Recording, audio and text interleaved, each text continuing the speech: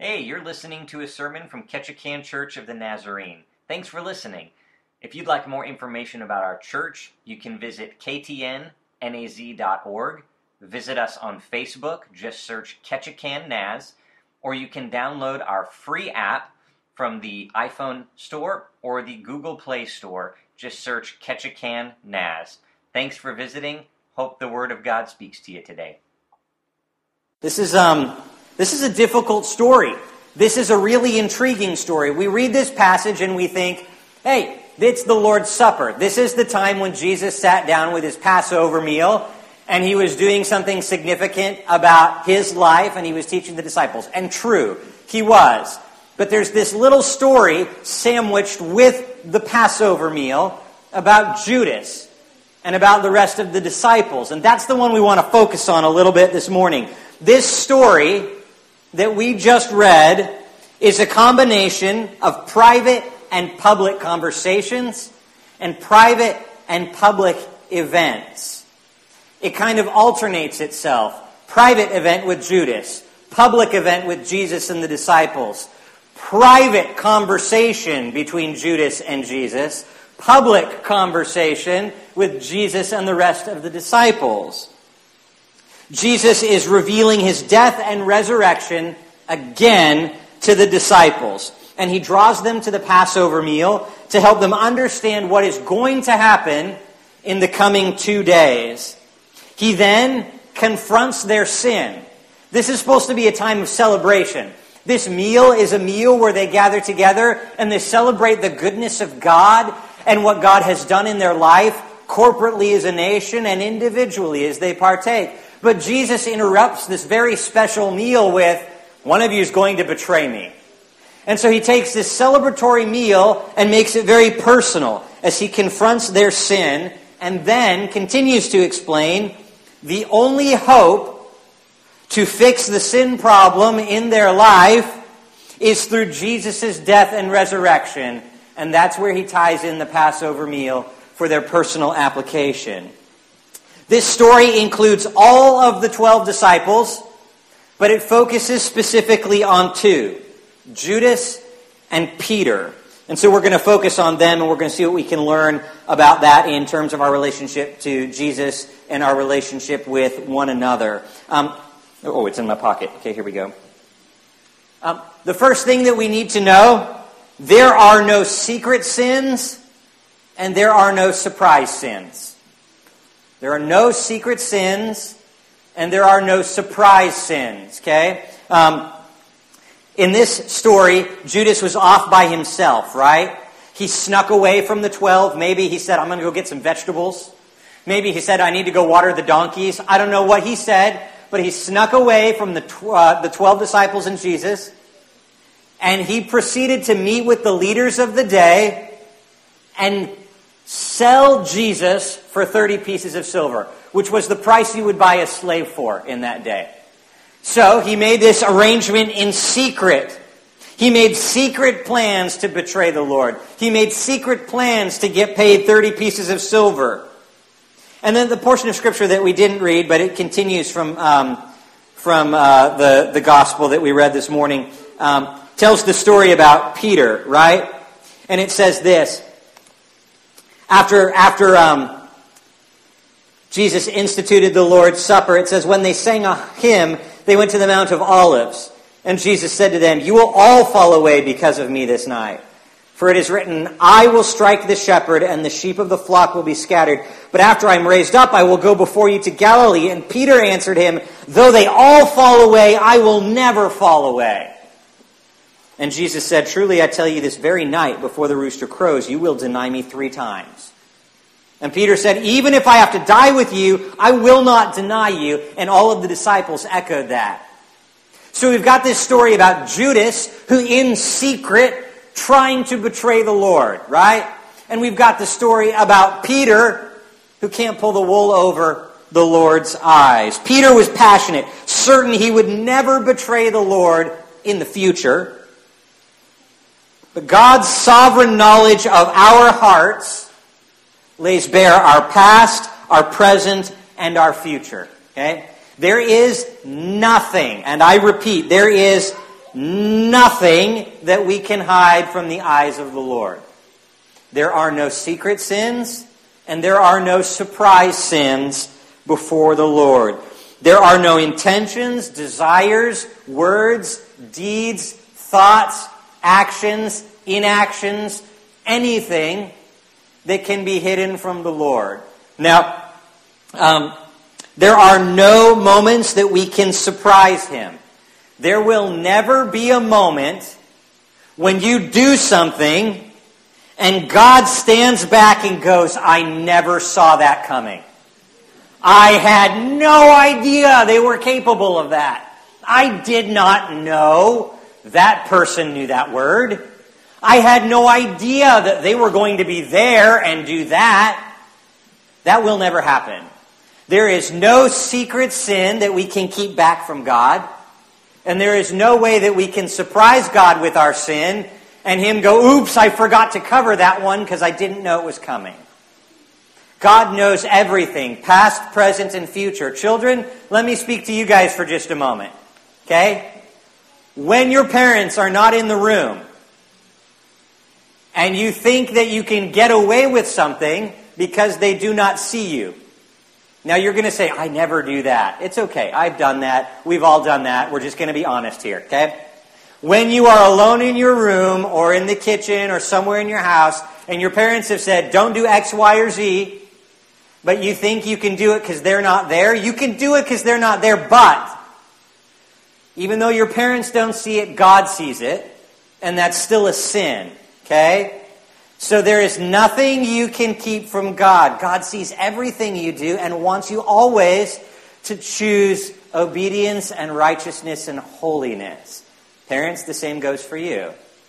There is nothing you can do, even though no one else sees it, that is hidden from the eyes of God. And we grow up and think that because we have our own lives and we're in charge, that when we do something privately, that nobody else knows about it, that it's okay because God and me have an arrangement. There are no secret sins before God. We all have free will. We can do as we please, but God is all-knowing, all-present, all-wise, and in His sovereignty, He knows our paths. Okay? We cannot bury evidence before God like we can bury it in front of each other. I can hide my sins from any one of you. And you would go, wow, he is the holiest pastor. Now, thankfully, I don't. And you're all like, that's just an average guy. I hope that's what you think. Because I'm an average guy who loves Jesus and strives to do my best with the Lord. But I could hide sins before you. And you might never know my deepest, darkest intentions. But I can't hide them from God. You will never be able to hide your sin from your Savior. And the longer you try, the further you will get from God.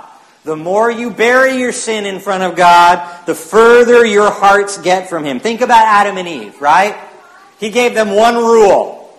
Don't eat from the fruit of the tree of the knowledge of good and evil. Now, there was nothing wrong with the fruit, okay? The fruit was fine. It was the act of disobedience that was the sin. And when they sinned, what happened? Where did they go? Anybody? Where did Adam and Eve hide?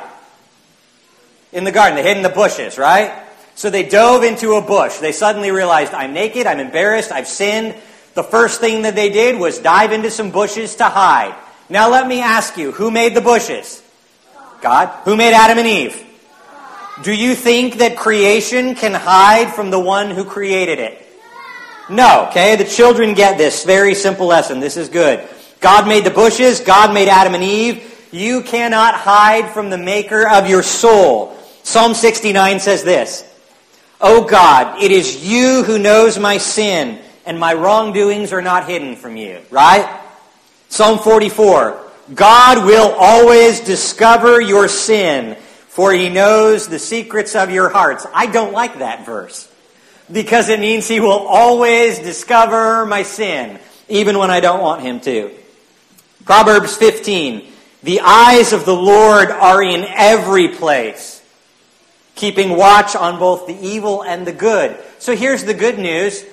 He sees everything you do. The things that you shouldn't be doing, He sees them. But He also sees the good things that you do, the times that you do things that no one else sees, the acts of service and the prayers of supplication and intercession. He sees and hears those things too. That's great. He's not just the guy who's looking for you to do the wrong thing so he can pounce.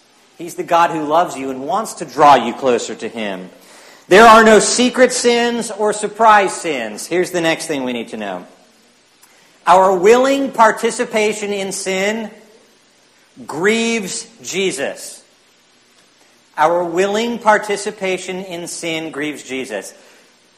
Sin, the definition, is a willful transgression of the known law of God. So you sin against God when you willingly, disobediently go against something that you know God wants you or doesn't want you to do. God doesn't want you to eat the fruit, you eat the fruit. God wants you to stay put, you go. And if you know that there's something that he wants you to do and you don't do it, that's sinful. A willful transgression of the known law of God. Willing participation in sin grieves Jesus. See, God is angry at sin. He doesn't like sin. But he's grieved over the sinner, and there's a difference. God is angry at sin, but he's grieved over the sinner. Sin separates God's creation from him. It separates his children from him. And so sin receives wrath, and God gives grace to his children. That's good news for all of us sinners. Can I get an amen? Amen, right? So as a good father created us to walk in fellowship with him and love him and obey him, it's for our own good that he created us to have relationship with him. But when we sin, we break relationship with God, we break fellowship with God, and it hurts us and others and our relationship with God. And this grieves him. My daughter's Bible phrases it like this. When Adam and Eve sinned, it didn't just break relationship with God, it broke God's heart. And now everything in the world would begin to unravel because of sin. Because of God's broken heart, things start to decay, right? We stub our toe, it hurts. We get a cold and it doesn't feel good in our head. Hearts are broken, relationships are broken, and it's the continual decay of the world because of sin, but God didn't want to leave us that way. It grieved God that we sin. He is not the kind of God that sits up there going, my eyes are roaming back and forth to find the evil people that sin so that I can crush them and wipe them off of the face of the planet forever. God is up in heaven going, my eyes are roaming back and forth and I see their sin and it breaks my heart and I have to do something about it so that I can restore them back to relationship with me and we can have fellowship again like it should have been in the garden in the first place. This is what God's heart says about sin. In Isaiah 53, he will be a man of sorrows and acquainted with grief. Why was Jesus acquainted with grief? Because he bore the weight of the entire sin debt of all of the world for all of time. Luke 18 puts it like this. When Jesus drew near to Jerusalem and saw the city, he wept over it. He cried, Jesus cried when he saw Jerusalem because of the amount of sin that was in that city.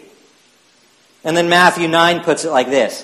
When Jesus saw the crowds, he had compassion, not anger. He had compassion for them because they were harassed and helpless, like a sheep without a shepherd. He saw people separated from God, and they were like sheep without a shepherd, running amok and getting stuck in places and flipping upside down and not being able to get back to where they were supposed to go, and in danger from wolves. And he didn't get angry at them. He had compassion on them. He entered into their world and their life and their very thoughts and minds as he ministered to them. Our willing participation in sin grieves Jesus. Next thing we need to know. Jesus does not push you away, he draws you near. His grief over our sin does not cause him to push us away, right? But it causes us to draw him near. Adam and Eve defaulted to running, right? They sinned, they ran, and they dove into a bush. Judas, what did he do when he sinned? After he betrayed Jesus, he took off, right? Peter and the rest of the disciples in the Garden of Gethsemane, what did they do? They ran. We default to running and hiding in our own lives too. We sin, we step out of church fellowship for a while because we're embarrassed or we feel awkward about it. We don't go to Bible study, we stop reading our Bible. We don't pray as much because we want to put distance between ourselves and the one who we sinned against. But that's not God's intent for our lives. Though we in our sin are hurting God, He says, I want to draw you closer even as you're hurting me. Let me ask you a question. If there is someone in your life who, in word and deed and everything else, pulls the proverbial dagger on you every time they see you, what is your response to that person? Keep your distance, right? I'm going to avoid situations where those daggers are coming at me because it hurts you. We are the ones with the daggers, and our sin is what causes us to hurt God's heart. But God says, not keep a distance from me, but I will welcome you as your sin hurts me. And I will bring you close into my fold, and I will absorb the pain and the hurt and the separation and the sorrow, and I will die for that so that I can make you blameless and holy. In His grief, He is willing to endure the pain of our sin so that we can be made in right relationship with God again. In the garden, God, knowing full well Adam and Eve's sins and the consequences of their sins, didn't keep Adam and Eve at a distance, did He? He went searching for them. He sought them out. He called for them by name. Not because He didn't know where they were, okay? But because He was asking them, will you join me back in fellowship? He was extending that hand of Adam and Eve. Where are you? Please take my hand and come out. He knows where they are. He wants them to participate willingly with Him like they willingly participated in sin. It's a choice we must make. God did that for Israel too. His chosen people at Passover. Okay? They were enslaved in Egypt, right? The nation of Israel. 1 million or 2 people. And they were enslaved because they'd made sinful choices in their past as a nation. And they were enslaved to another nation, and it wasn't good for them. But on a night, specifically one night, God said, I am going to free you from slavery, and I'm going to do it in a miraculous and wonderful way. I'm going to send the angel of death over the country. And the firstborn male in every home will die, except the homes that paint their doorpost with the blood of the sacrificial lamb. Those doorposts will represent a house that will be passed over. So the angel of death came through Egypt that night, and all of the homes with the blood of the doorpost was passed over. Hence the name Passover, okay? God's judgment passed over those homes because the lamb died, not the firstborn son. Except the homes in Egypt where there was no blood over the doorpost, and a great cry came out because the firstborn son in every home, including cattle and sheep and everything, firstborn died. And the cry was so great, Egypt said, take your people, God. I don't want them anymore. See, here's the thing. God provided a way out of them for slavery through the death of a lamb. A lamb that was sacrificed publicly, and the blood was applied to the door publicly. Scripture tells us there can be no forgiveness without the shedding of blood. There can be no forgiveness without the shedding of blood. Now, when Jesus sat down in the passage that we read this morning, and He sat down with His disciples, He was inviting sinners to share a meal with Him. He was drawing them close. Even though He was grieved over the sin, Judas was at the table. Imagine you were Jesus and you knew that Judas had already arranged to betray you, and that in just a few short hours you would be taken into custody And a few short hours after that, you would be flogged to the point of unrecognizability. And then, short while after that, you were forced to carry your heavy cross up a hill. And a little bit after that, you are nailed to that cross because Judas is going to betray you. Do you invite that man to your dinner party? No. Right? I wouldn't. That'd be difficult. That's an honest answer right there. But Jesus did. Jesus said, the man who's going to betray me, I'm going to offer my hand and say, would Judas please come and fellowship with me? Please don't do this. I'm going to draw you close so that by any means there might be some repentance here. His grief over our sin causes him to act on our behalf at his expense. His grief over our sin causes us to act on our behalf at his expense. He pulled the disciples together and he said, I am going to become the sacrificial lamb for the Passover of your soul. I am going to be the one that dies for your sins so that God's wrath will pass over you and you will receive grace and forgiveness, and I will die instead of you. I will be separated from God instead of you. I will endure the punishment instead of you, and you will have hope and life and peace.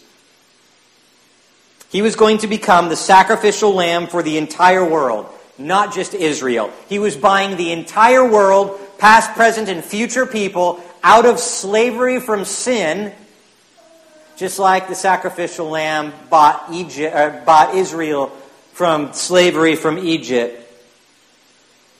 This is why John the Baptist said, when he was baptizing Jesus, behold the Lamb of God who takes away the sins of the world. This isn't a new thing that Jesus is doing here. From the very first moments of Jesus' ministry, behold the Lamb who takes away the sins of the world. And this is why Jesus in the passage we read today said, this is the blood of the covenant, the new covenant, which is poured out for many for the forgiveness of sins, because without the shedding of blood, there can be no forgiveness. And the blood of the Lamb, the blood of the Passover Lamb, the blood of Jesus, must be applied to our hearts, the doorpost of our own heart, right? We don't paint it on our house anymore. That doesn't work. It's not a household door painting. We must recognize Jesus died for my secret sins. Jesus died for my sins, not somebody else's sins, not sins in general. This must become a personal thing, a personal application. You must acknowledge before the Lord your personal private sins and then confess them with your mouth and heart. Romans 10 says this, if you confess with your mouth that Jesus is Lord and believe with your heart that God raised him from the dead, then you will be saved. For with the heart one believes and is justified, justified meaning just as if you've never sinned, and with the mouth one confesses and is saved. There's twofold thing here.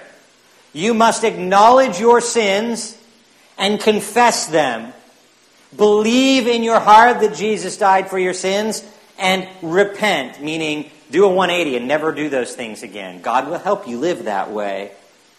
This is both a private in your heart and public with your voice kind of salvation.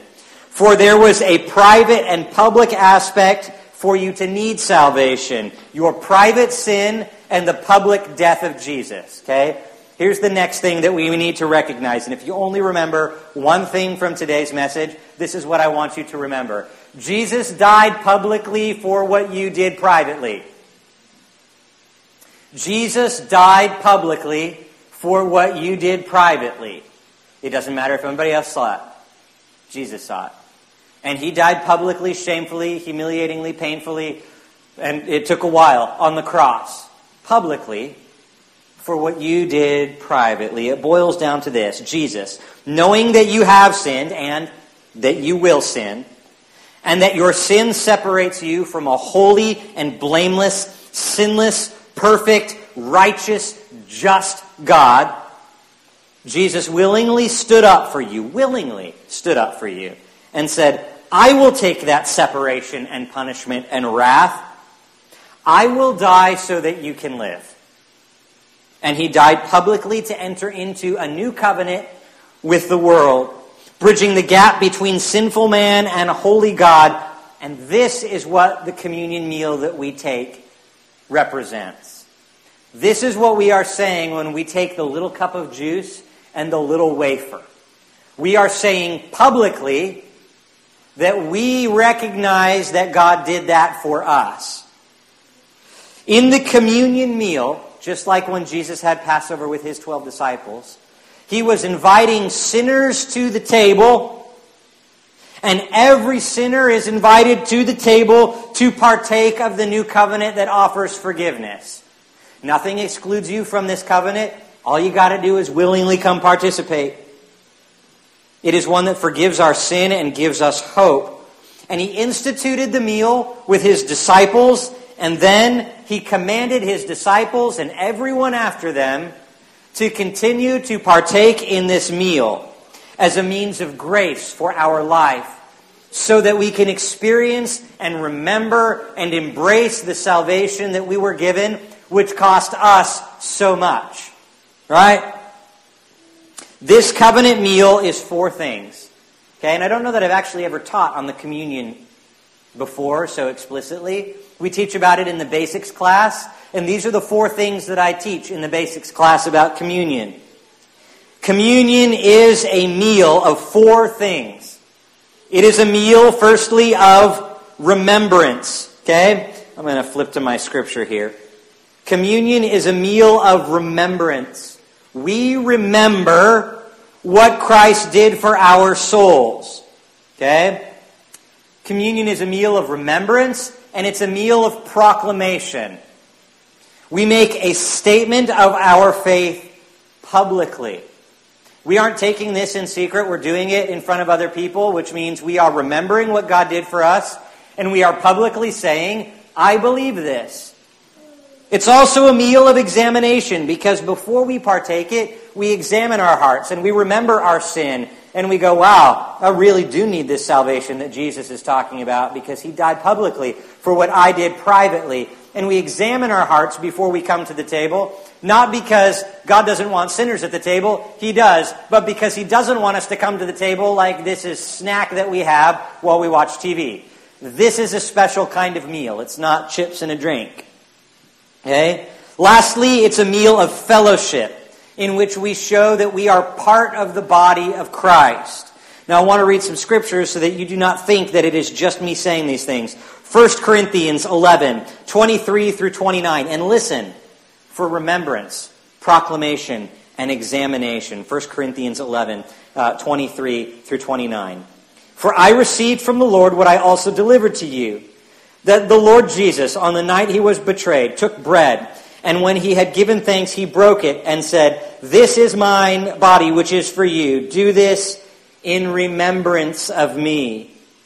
In the same way, he took the cup after supper, saying, This is the new covenant in my blood. Do this often, and as you drink it, drink in remembrance of me. For as often as you eat this bread and drink this cup, you proclaim the Lord's death until he comes. Whoever therefore eats the bread or drinks the cup of the Lord in an unworthy manner will be guilty of profaning the body and the blood of Jesus. So let a person examine himself, and then eat of the bread and drink of the cup.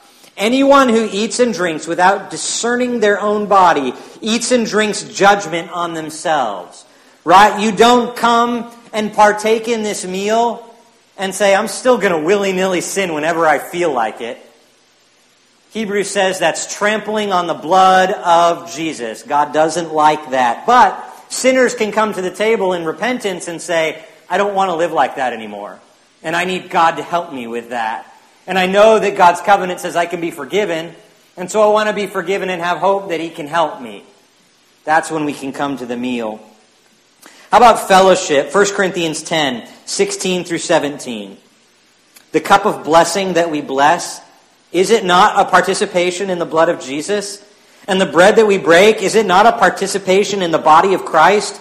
Because there is one bread. And though we are many, there is one body. And we partake as one before one God. Does that make sense? When we partake in the body and the blood of Jesus in the communion meal, we are saying, we remember that He died for our sins, the secret ones, the ones that we think maybe He doesn't know about. It means we are proclaiming publicly, I believe He did that for me. It means that we have examined our hearts and realized we have sin. And we need God's help to live a life that is holy and pleasing to Him. And partaking in the meal of remembrance gives us this special connection with Him because He did it and told us to do it. And when we partake in it, He is there with us, sharing that meal. Because we have fellowship with the body of Christ. Not just this body, but the actual Jesus Christ who died for our sins joins us when we partake these elements. They do not become the body and the blood of Jesus. They remain juice in a wafer. But something supernatural happens when we submit ourselves to God, and it acts as a means of grace, which we feel a connection with God we might not otherwise feel with any other snack, because this isn't a snack. This is the body and the blood of Jesus. Today we're going to partake communion, and as we do, maybe we just follow along with what this is, a meal of remembrance. Taking some time to reflect on remembering what Jesus has forgiven you of. And being willing to publicly proclaim it, not just here, but out and about. And then saying, well, maybe God, I've got some own sins in my heart and my life right now that I thought were secret, but maybe you actually know about. And if you know about them, you've already died for them. But if I've not brought them before you willingly, like I willingly participated in them, then there's a gap between you and me. Maybe my heart needs to be examined this morning so that I can have fellowship with you and proclaim your goodness in my life and heart. So these elements are going to be set up here. We're going to have a time of reflection and worship and participation in the meal that is centuries old, right? Even more than that. Because God started it in Israel to prepare a people ready for the Passover meal so that when Jesus brought it into effect, we would recognize it for what it was. The salvation and hope that we have through Jesus. So why don't we pray? And there's going to be a song rolling on the screen. Use that time to pray, to examine, to reflect, to remember, to proclaim, to fellowship with God. These are open for whenever you are ready to come and partake. And families, maybe this is a great time to talk to your children about receiving Christ in their life, forgiveness of the sins, not just in the general sense, but in the real application personally in their own hearts and lives. Use this as an opportunity to minister to your children. Father, we are thankful for the ways in which you've ministered to us. For the fact that even though we've hurt you, you drew us near and received the wounds we inflicted so that we could be forgiven. We would ask this morning as we partake in these elements that you would do a work in our lives that would change us forever and for always. And we pray this in your name. Amen.